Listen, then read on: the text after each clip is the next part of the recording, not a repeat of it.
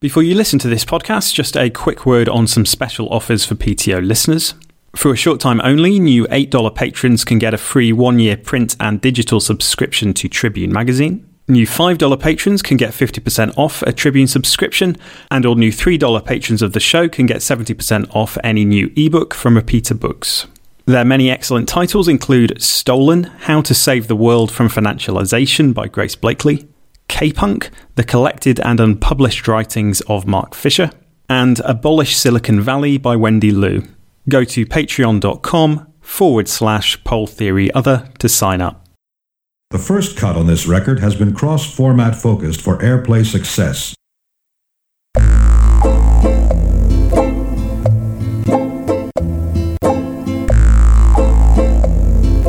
The men beat on their drums.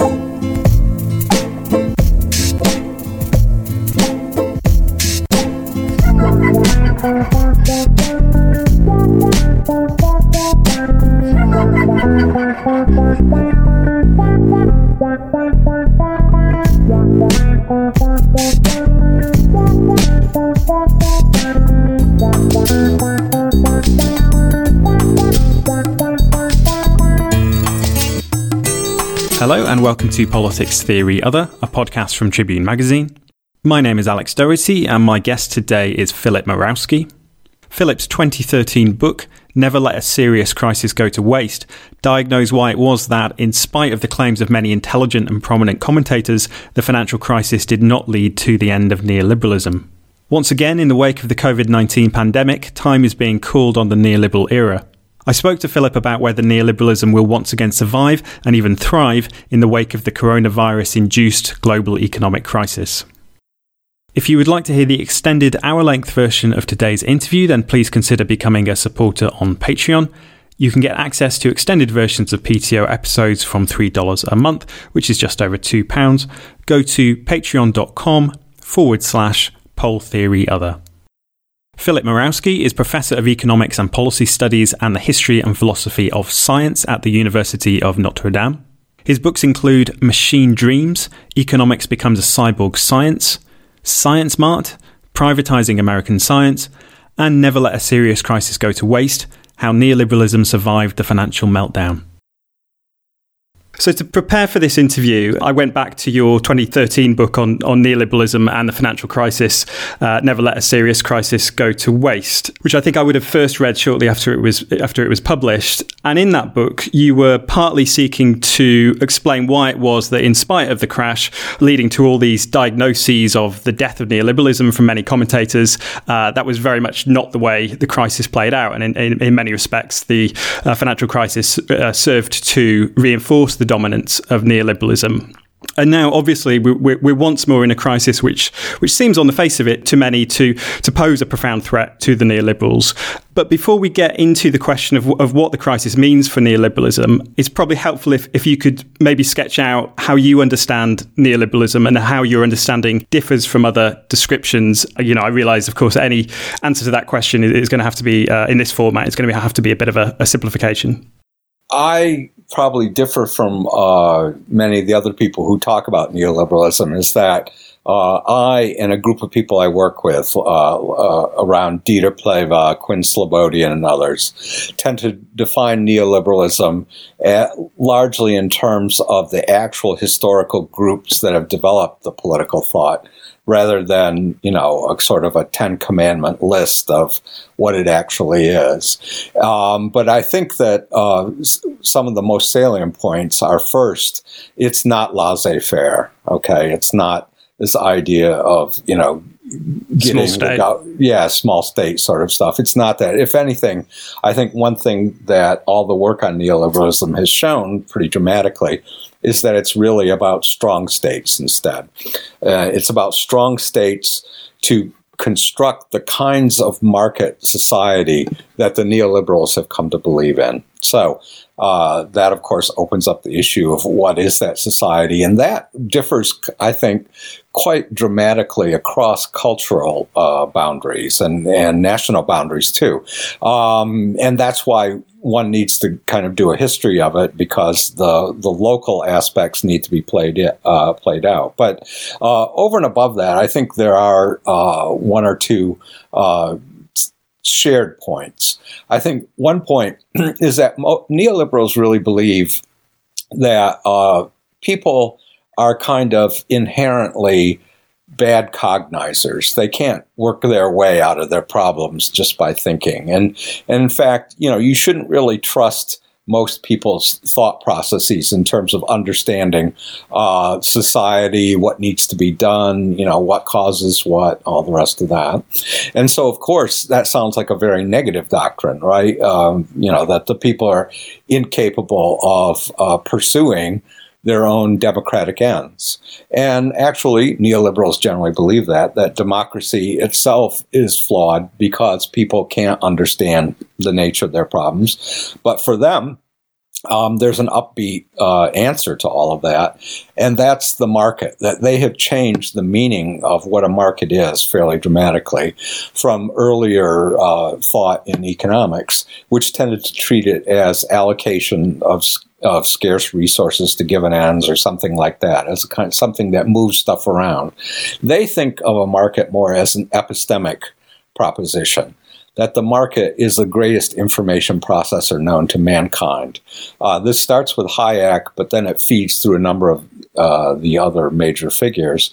And the reason that's important is that people have to come to understand politically that they have to, in a sense, concede that the market knows more than they do, and so that they have to kind of adjust all their desires, all their hopes, their fears, all the rest of it, to what the market tells them is necessary.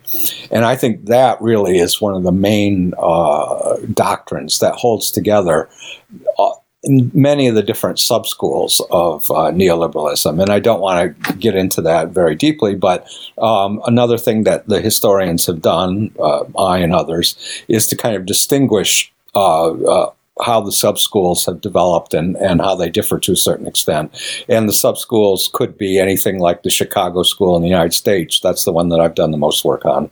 But the reason I need to band together with other people is because the Ordo Liberals in the German language context are another important subschool. The Austrian school is another important subschool.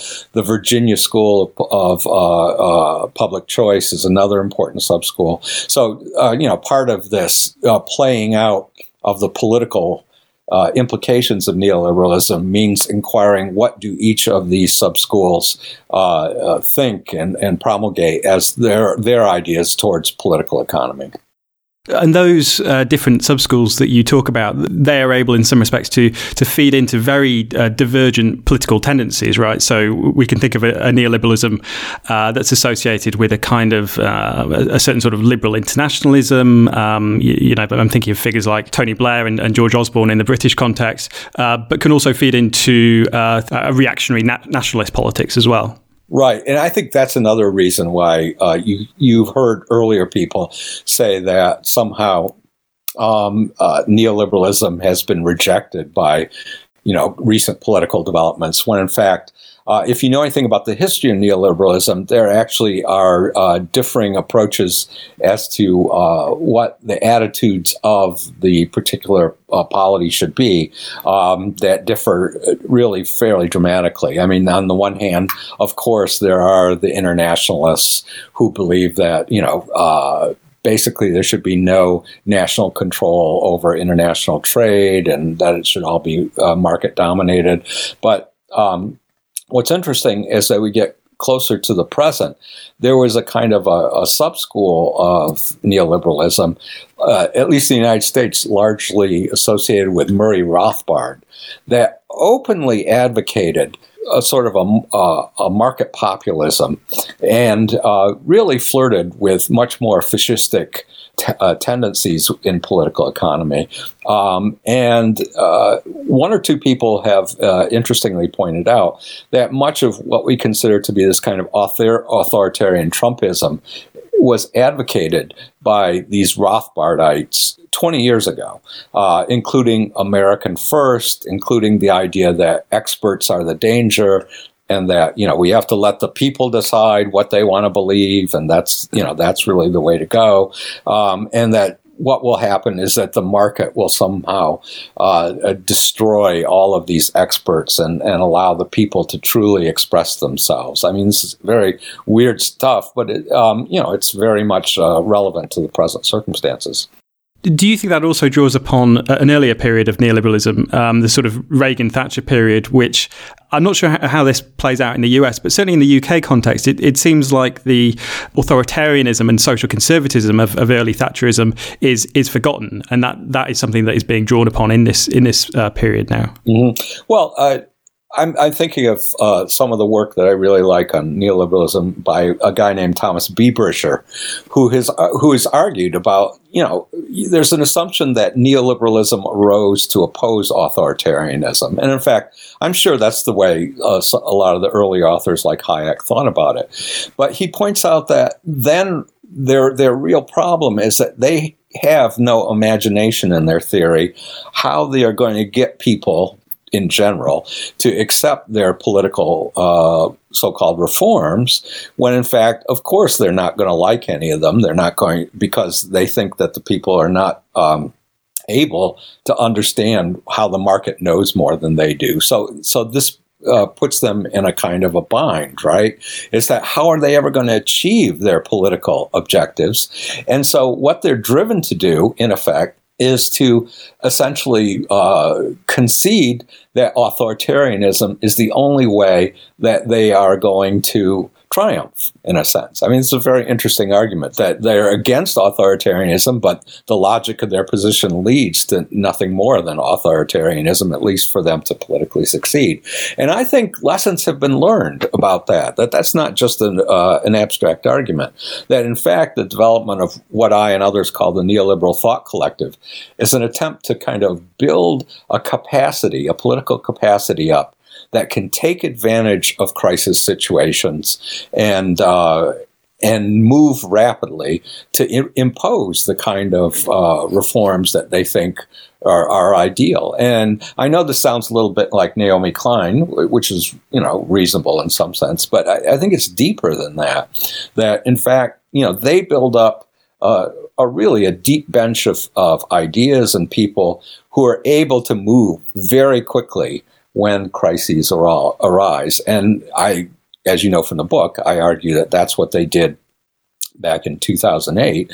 And that's what that's what they're doing now. That I think, this whole dream of the left that somehow, that the virus is going to go away and that people are going to wake up and look around and see, that global warming really was a problem and so forth. And, going to change the way that they look at the world. I mean, that is so far from the political understandings that the neoliberals have that they have to strike while the iron is hot. And that's now. And I would argue that that's what they're doing. I mean, there are all kinds of evidence. They talk among themselves, too, as you could imagine. And there's already discussions on their part of what they see as successes. That is, this early into the crisis, they see that they are enjoying all kinds of political successes. You don't get that feeling from left discussions or from, the general media either. What do those successes consist of? I mean, are we talking about certain forms of, things like environmental deregulation that have been possible in the States because of the crisis? Or what do those victories consist of? Right. No, it's certainly early days, and, who knows? Well, we can talk about this, where things are going. But, they talk about a whole bunch of very specific things. And by the way, a lot of this is going to be more specific to the American context, because those are the ones that I'm listening to. I mean, I would love to listen to the, what's going on, Alternative for Deutschland right now, and what do they think is going on, but in Germany. But for example, they think that they have had all kinds of successes with regard to medical developments in the United States. For example, they see what's going on is the gutting of all kinds of rules of control of the FDA over drugs. They see boosting of privatized telemedicine in the United States, which, by the way, is something that they have proposed for a long, long time, that they have thought that, we've got to get rid of this kind of personalized idea that poor people can see a doctor. I mean, now that they think this is great. And they also see all these developments, anti-FDA and pro-telemedicine as blocking a state-run single-payer system in the United States. That is, that it's less likely that it could ever happen now than it would happen before. See, this is interesting that people, you don't hear this in the media. They like the idea that this is turning pharma into a heroic sector, when in fact, there was a lot of political pushback against pharma, and pharma was getting a bad rap before. Well, that's all being undone now, so that's great from their point of view. They love the idea that this is inadvertently causing a re-engineering of higher education. They have long argued that higher education, is just something that most people can't have.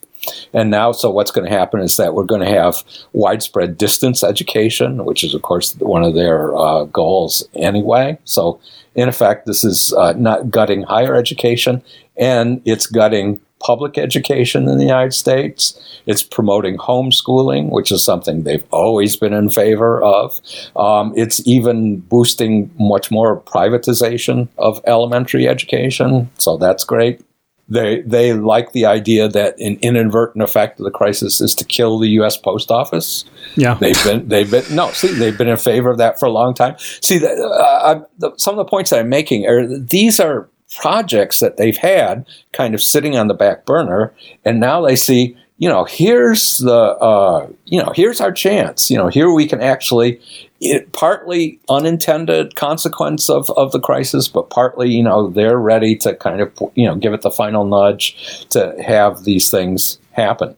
And I think the strongest effect that you can see is this recent rise over the last week. I don't know how much you guys have been following it, of all these demonstrations and a kind of a revival of the Tea Party.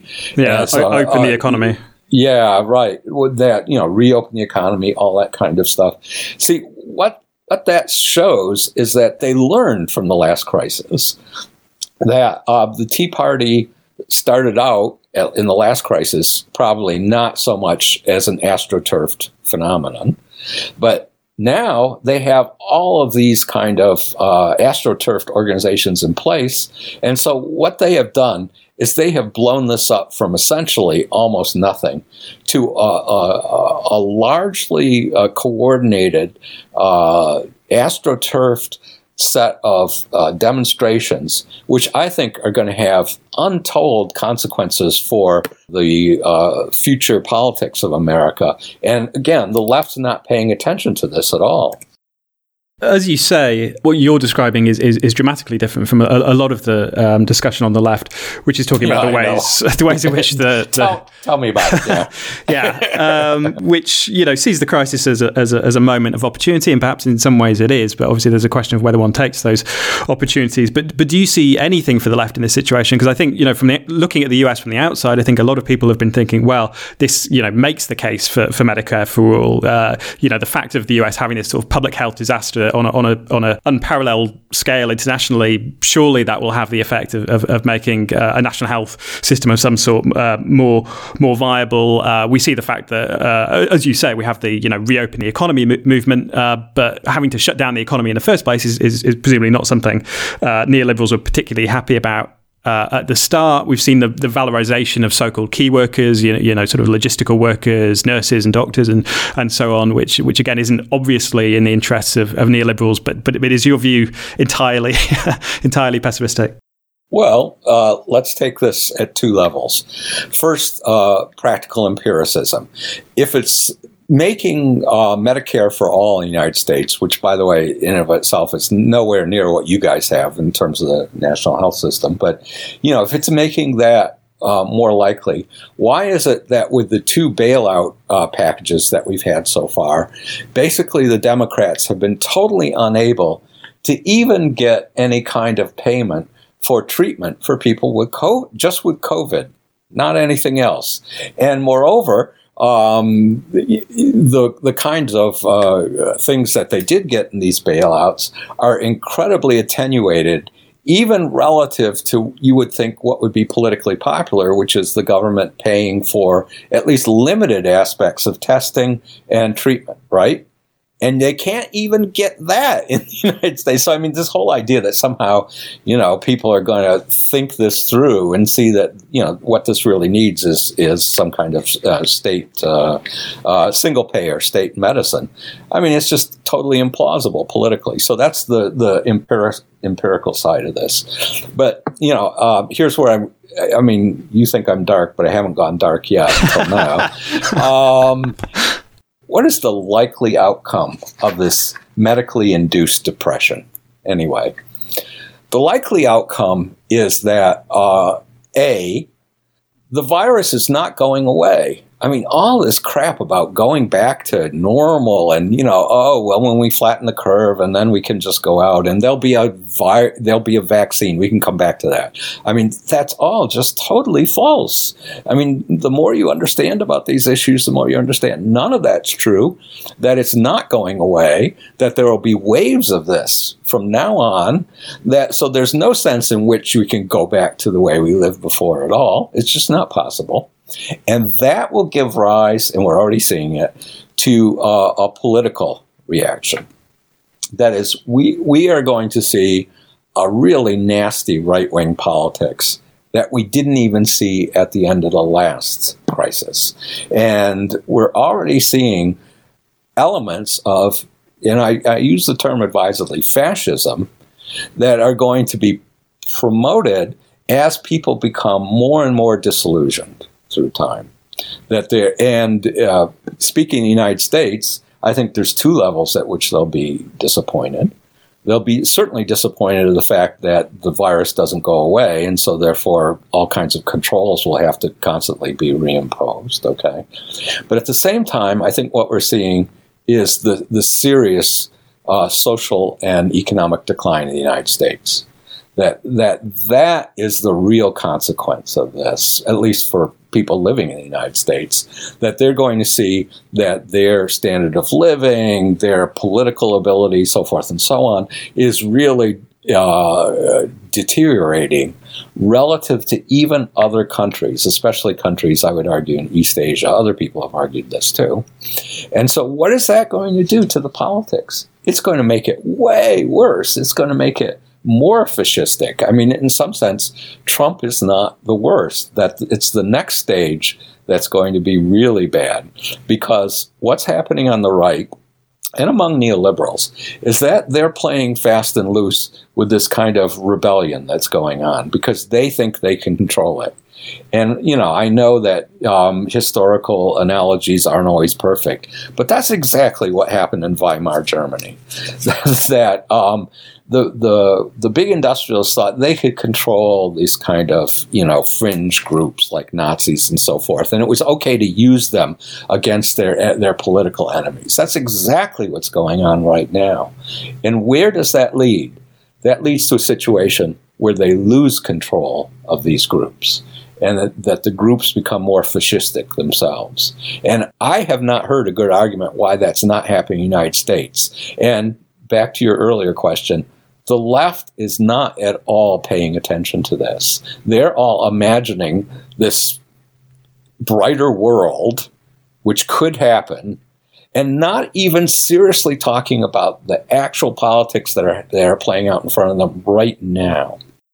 Going back to the financial crisis, so I mean, obviously, you were writing that at a particular low point of the left, organizationally, and since then we've obviously seen the emergence of the socialist left in America. We've seen the leftward turn, which since abated in the Labour Party in the UK. We saw the Bernie Sanders campaign. Do you feel that the greater size of the left in the US and internationally, does that give you any optimism at all? And also, do you feel like there's a more sophisticated understanding of neoliberalism on the left today than there was in that period where, as you say, it was very much identified with laissez-faire, small state and so on? Right. Well, can I take them in a reverse order? Yeah, sure. I do think that the understanding is getting better. Whereas, when I give talks now, I don't have to go on and on about how it's not about laissez-faire anymore. I think that has kind of sunk in to a certain extent. And even to a greater extent, some people on the left are reading some of these people now. So they actually know what they're talking about as opposed to just kind of, winging it like they used to do. So that's all positive. But on the contrary, against that, I think there's also been some great work comparing how the left understands political organization versus the right. Again, I apologize, this is largely a largely American story, but still. I don't know if you've heard of Theda Skocpol, who's a kind of a relatively famous political scientist. She has done some amazing work. First, kind of being an anthropologist in the Tea Party and trying to understand how they work. But then she has a large number of students who have looked into the actual political organization behind the neoliberals, in particular with the Koch seminars. Let's get very specific here in the United States. And then she had her people also look at how the left treats organization and funding in something called the Democracy Alliance. I don't know if you've heard of that either. But it's the closest things you can get to the Koch seminars. That is, what they both do is they bring together rich people to partly ideologically inform them and partly, of course, to solicit funds for political activity. Okay? So that's what she's done is she and her colleagues have compared those. And the comparison is quite strangely enlightening yet frightening. That basically the difference is that the Koch group are Leninists. Yeah. And unapologetic Leninists that, we have to take over. And, this isn't a matter of arguing it out. We tell you what we believe, that is the neoliberal doctrine, and you give us money and help us work to bring it about. Okay? What is the Democracy Alliance like? The Democracy Alliance is structured like a marketplace of ideas, and I use the term advisedly because that is a neoliberal term, right? What happens is that it's kind of like Occupy, that it presumes that political activity will bubble up from unstructured cadres. And what it does is that it brings these cadres together into kind of almost a marketplace or a circus where everyone does their pitch in front of the rich people. And then the rich people get to decide, I like this or I don't like that or whatever. And unlike the Kochs, where the funding is totally structured, that you don't get a choice as to where your money goes when you give money to the Kochs. They have their own political bank. They have their own setup. You give them the money. That's it. On this kind of left Democracy Alliance, what happens is there's no continuity to the funding. The funding is unstructured. So that means that the people giving the money can constantly kibitz into the political activities that they choose. And so, you see, it's exactly the opposite of Leninism. So I find this a tremendous irony, right? Is that in repudiating previous left doctrine, the left has become way more neoliberal in terms of its actual political activity, whereas the right has become way more Leninist in its political activity. See? I think that's the lesson that we can learn from the United States, that the left is set up to lose if it keeps operating in that way. You've been listening to Politics Theory Other, a podcast from Tribune Magazine. If you'd like to hear the extended version of today's interview, then please consider becoming a supporter of the show. You can get access to extended versions of PTO episodes from $3 a month, which is just over £2. Go to patreon.com/polltheoryother to sign up.